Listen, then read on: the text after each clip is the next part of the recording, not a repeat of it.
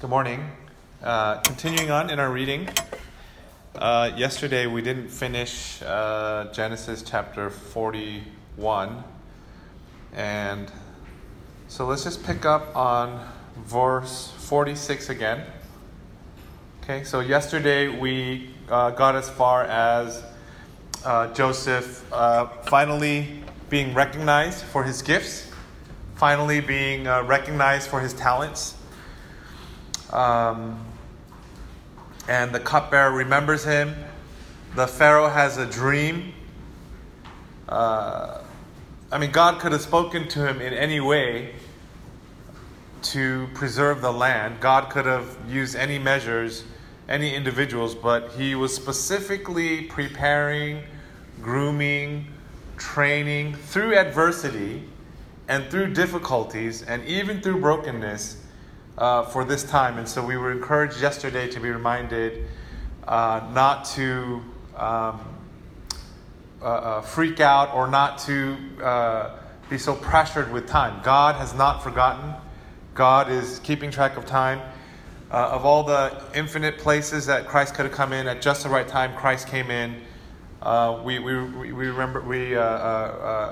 realize that we're not the full story. We're one part of a story. And so finally it ends, and Joseph is put into this incredible high position of leadership. And so the narrative, like if it were a Hollywood movie, would end there. Finally, after all his troubles, finally after all his investments, finally after putting in all the time, having the good attitude, finally God recognizes him, and then he's successful. And he's second in command of all of Egypt. He has all the pomp, all the notoriety, everyone knows him. He's famous. But the chapter doesn't end there, and the story doesn't end there. And so, in our faith and in our life, there's our worldview, and then there's our eternal view in relationship with the Lord. And I think sometimes we can, if we're not careful, we can mix the two. And so the tendency is to seek God for all the blessings. So it's both. No one is like, I'm only using God to get his blessings. I don't think, that's, maybe, I hope not. But it's like, I want to seek after God, but certainly I also want the blessings. I know that that's also available to me.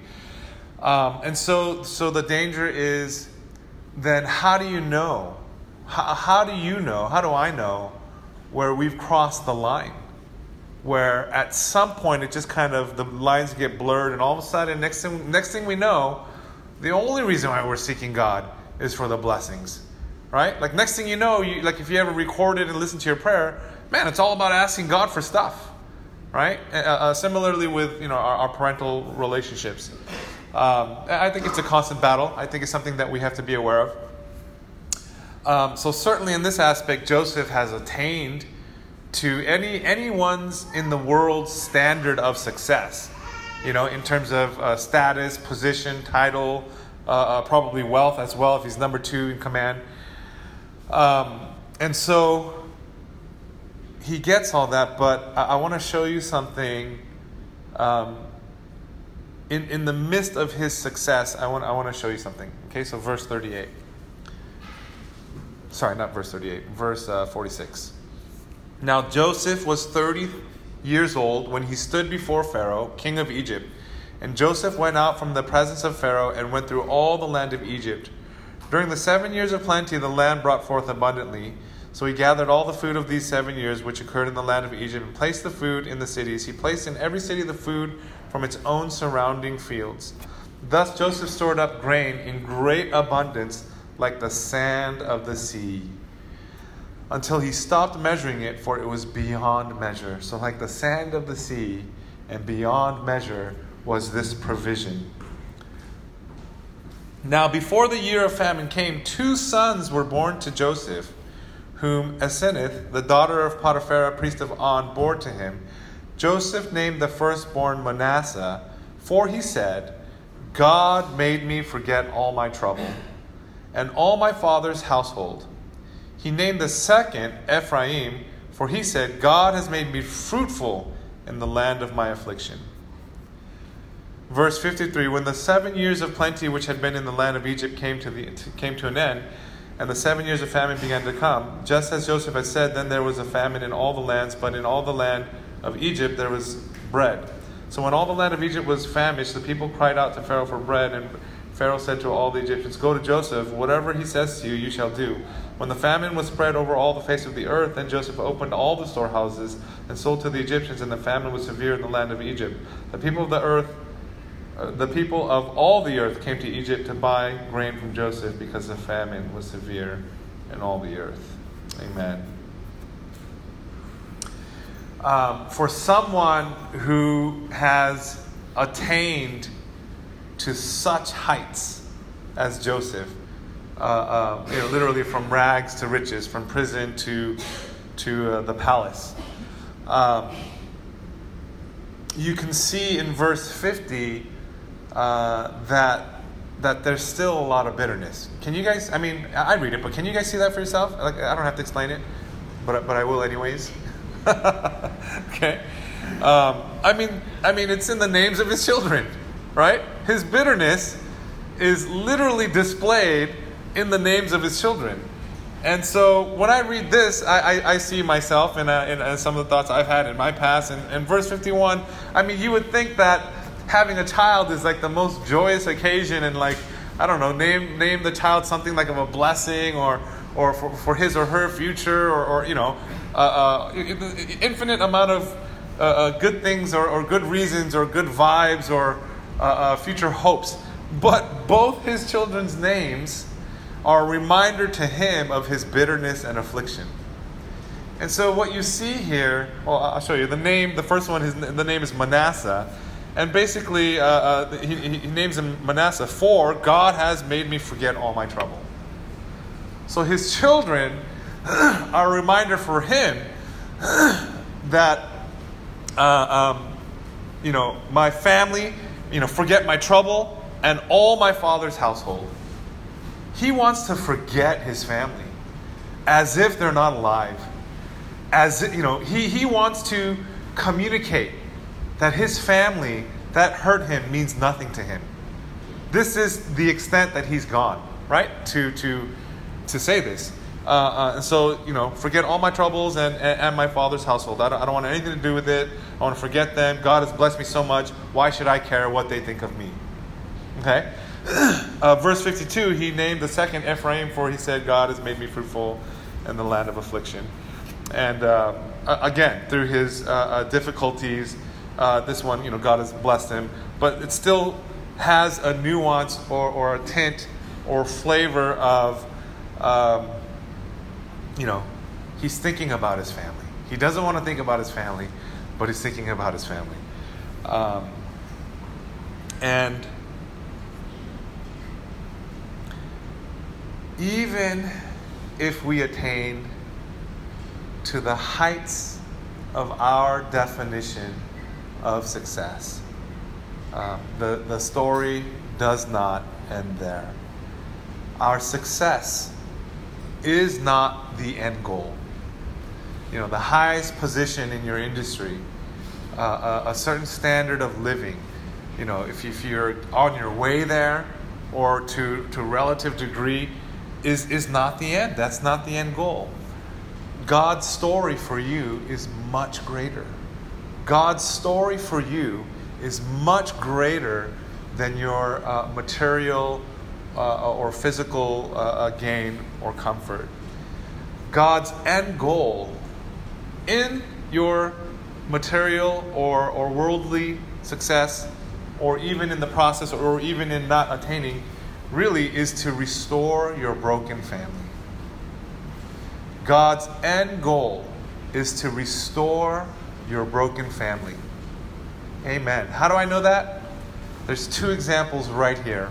One, scripturally, right here, Joseph. We're going to read in coming chapters how in the midst of all this, in the midst of the narrative of the cupbearer, of the Potiphar's wife being sold, the 7 years of abundance and storing up, and Joseph has moved on with his life. Joseph has created a new narrative Joseph has left behind, and to spite his past, he's naming his children as a remembrance that I've overcome.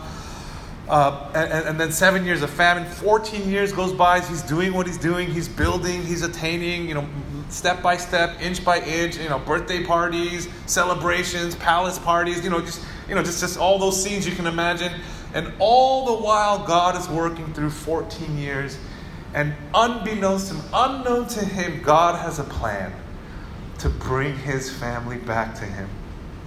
In the midst of all these 4 years of just going on with life, of just doing what you do, all throughout this, God has a master plan through the famine ages ago, even before he knew there would be brokenness, that there would be restoration. And in the midst of his just going on and moving forward and pushing forward and all that and progressing and climbing the ladder, God has in mind to bring circumstances that would bring slowly. His family is literally on a collision course with Joseph in his palace. I was telling Annie just a couple days ago that I've been in this funk. I've been in this emotional, physical, and spiritual funk. And just honestly, between us, every year, preparing for the fast and whatnot, I gear myself up spiritual. But this year was a little bit different. It was a little bit tougher, physically and emotionally and mentally. And Annie certainly can notice. I just kind of was in this funk. And what happened was, my parents had come, my brother had come, and certain events had unfolded. They came to visit from California, Los Angeles. And I may have shared with, for those of you who are here on a Sunday, but I got some guidance and some mentorship and some of the things about my anger issues, which I've been very public about. And it's really rooted in past hurt, rooted in family.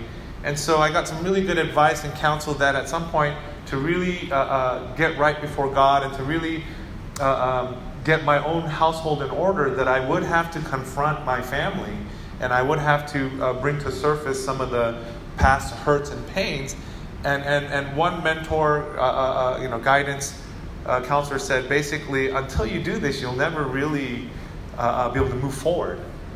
And I had a really difficult time with that because I didn't want to bring back such memories that were so painful. I wanted everything in me to say things like, well, I've really forgiven it, and it's okay. God's forgiven them. God's forgiven me. But there was something there, and so I told my mentor, my guidance counselor, that, well, I'm not going to force it, but I'll look for it and I'll pray for it. So my parents came, and they've come before. And it's been fine. But new context, and my brother came, and I don't know what it was. It was like the most intense, spiritual attack I've had. My dad got sick in ICU for 4 or 5 days. After that, he had to be quarantined, separated from the family for about 4 or 5 days. So the vacation didn't end up being what it was. All sorts of issues. We had 10 round-trip tickets to Phuket. We had 3 hotel rooms, 5 nights, all that stuff. By the grace of God, everything got refunded because we got a medical note from the doctor and everything. But this is what I told Annie. I said, I felt like 2 worlds collided. I felt like the guy I had become over the last 20 years, planting churches, being a part of SP, being a missionary, in northeast China by the border, and all the things, and meeting my wife and having my children, and just this identity, this thing that was built, that God has, and then I felt like when my parents came, for some reason, this time more than in any time before that, all my past just kind of collided with my future, and I was in such turmoil, and I was in such, I was just really struggling with that. It was meant for me to, at some point, look for an avenue or an opening to look for an opportunity where my parents and I could reconcile in one particular area. I make it sound like such a big deal, but it's really one sliver. Okay, if it's a whole pie, it's like an 8% slice of the pie. Everything else since then, 92%, has been incredible. Praise my parents and all that. But still, there's some deep rooted pain that has never been dealt with. And so what ended up happening was I wasn't able to go as deep as I wanted with my parents, but as a result of them being sick, I got really close with my brother.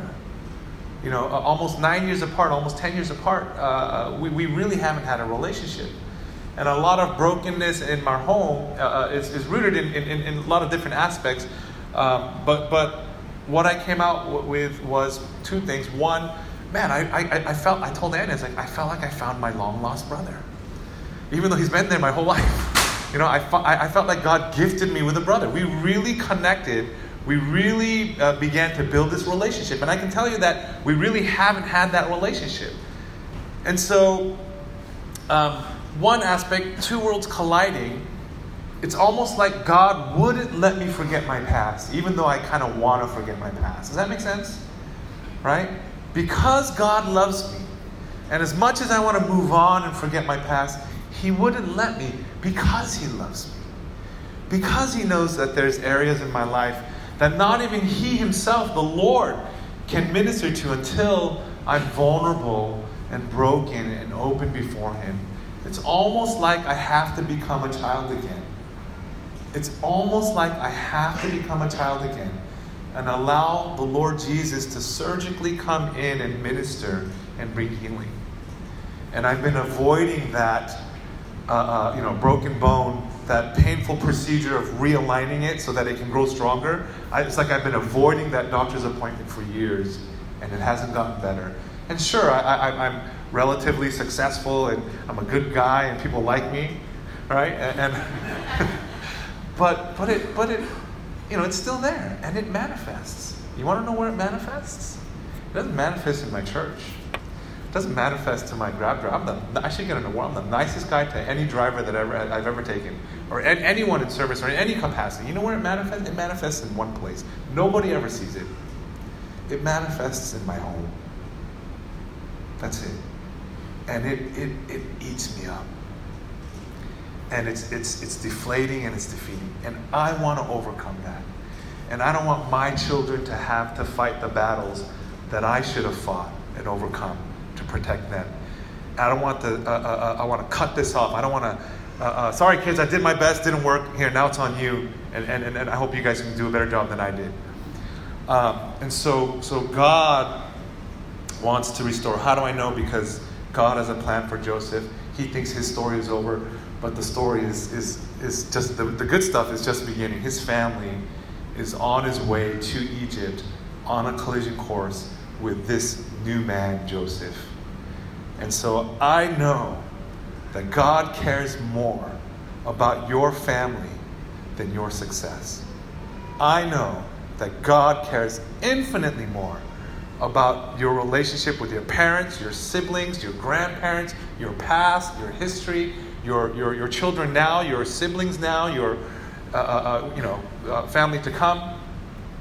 That God is infinitely concerned with that. How do I know this? Also, one, scripturally through Joseph. Second, the gospel message itself. The gospel message itself. The whole narrative, the whole story of Christ's death, resurrection, the whole culmination is all about a broken family. It's about a family, God the Father and His Son and His children, us, who were separated and broken because of sin. Joseph, of all the characters of all the historical individuals in the Bible, is probably, in my opinion, the clearest or closest depiction of Christ.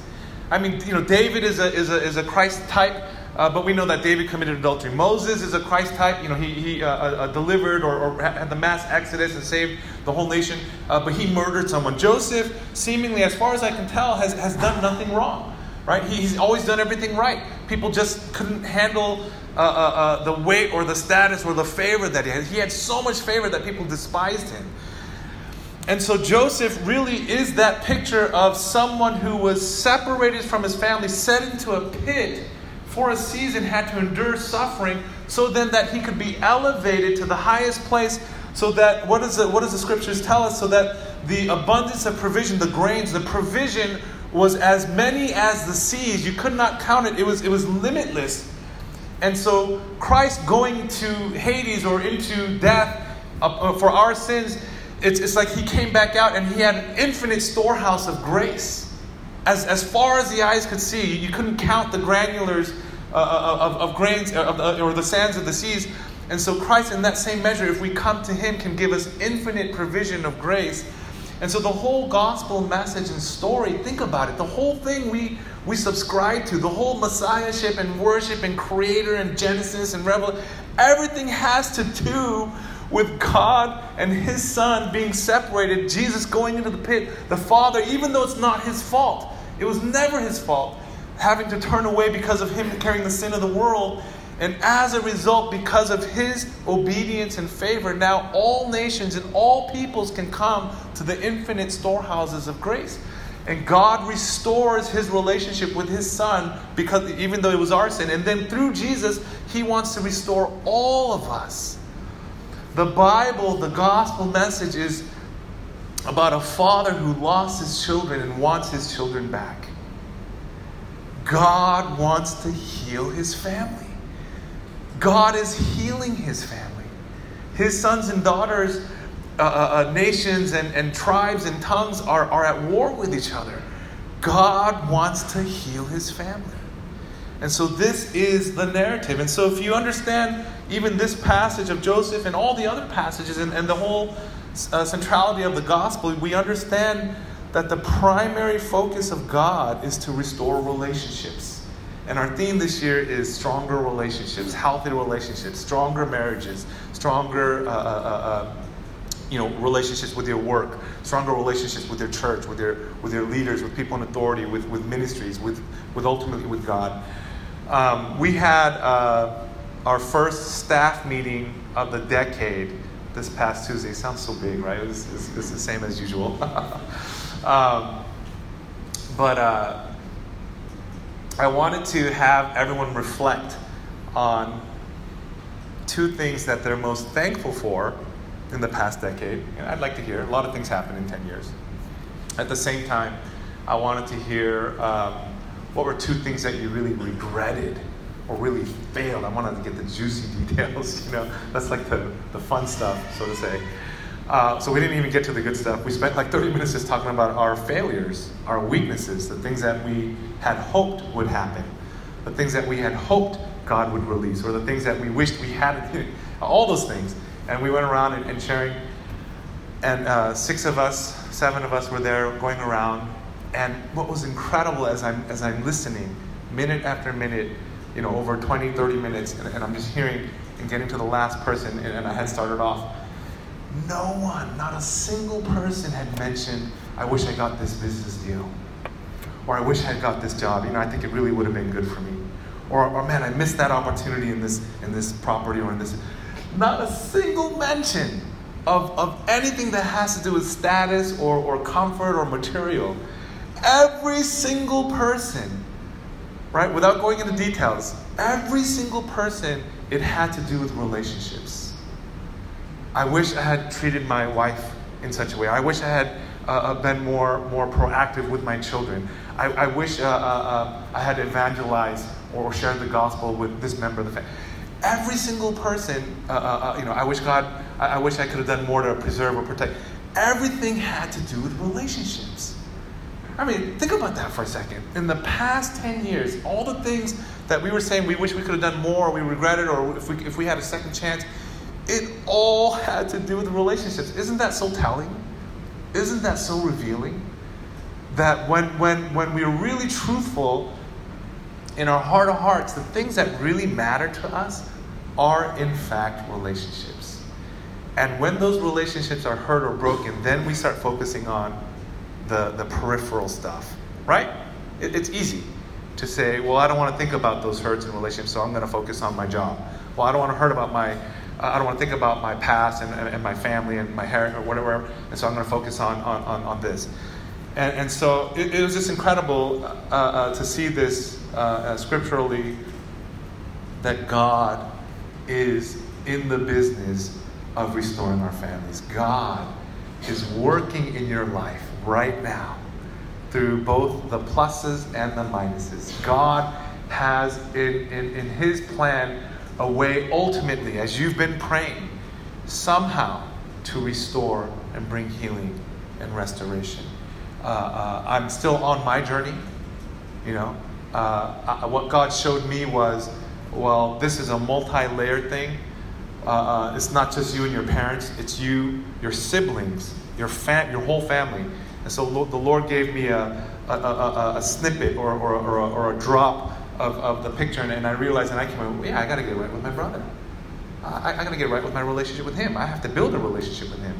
And that for me, I'm seeing just a part of it. I don't see the whole picture. Is part of the process of the healing. Does that make sense? And so I got really excited when I saw that. After the fact, I was like, wow, God, is this like, this is how it proceeds, and there's healing there, and I felt really good about it, and I feel like for the first time we really connected, and is this, this has been kind of the struggle for my parents. My parents have really struggled with their relationship with my younger brother. And for so many years, honestly, I was like, I don't care. I have a right relationship with my parents. That's good enough for me. And God said, hey, no. You get right with your brother. You want to get right with me? You get right with your brother. And man, something's starting. And I'm excited to tell you the story. It might be 20 years from now, but still, I'm excited to tell you the story because I know God, through the scriptures and through the whole gospel narrative, is working on my family. And I absolutely believe He's working on your family. Amen? Amen. Let's bow our heads. Let's invite the worship team.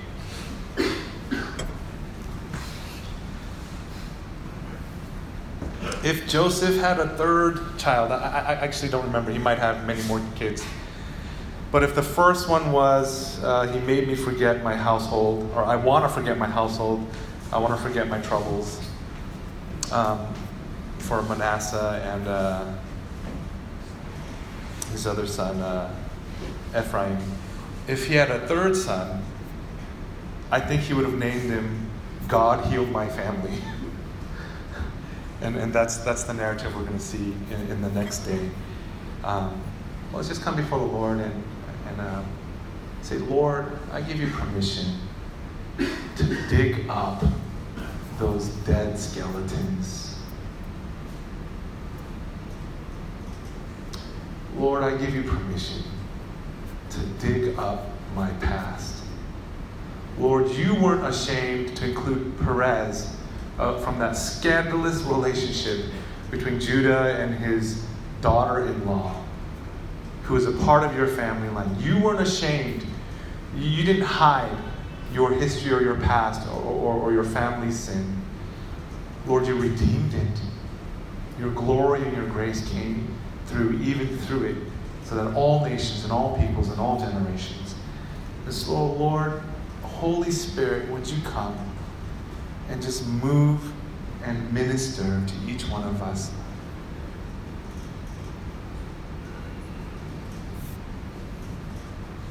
Help us to reconcile and get right. God, we so desperately want to get right with you.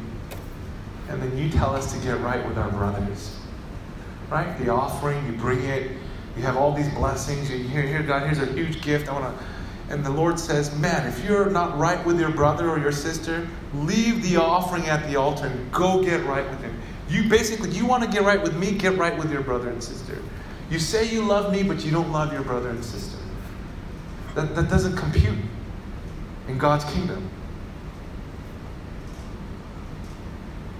It's a lie. And so, Lord, we come before you and we see the hope of the impossible through the scriptures, through Joseph, and through the gospel, through you, Lord Jesus. And we know and are reminded this morning that your coming, that your death and resurrection has everything to do with our first family, our eternal family with you, and the healing and restoration of our earthly family, and the healing and restoration of the global family as well. We pray in Jesus' name. Amen.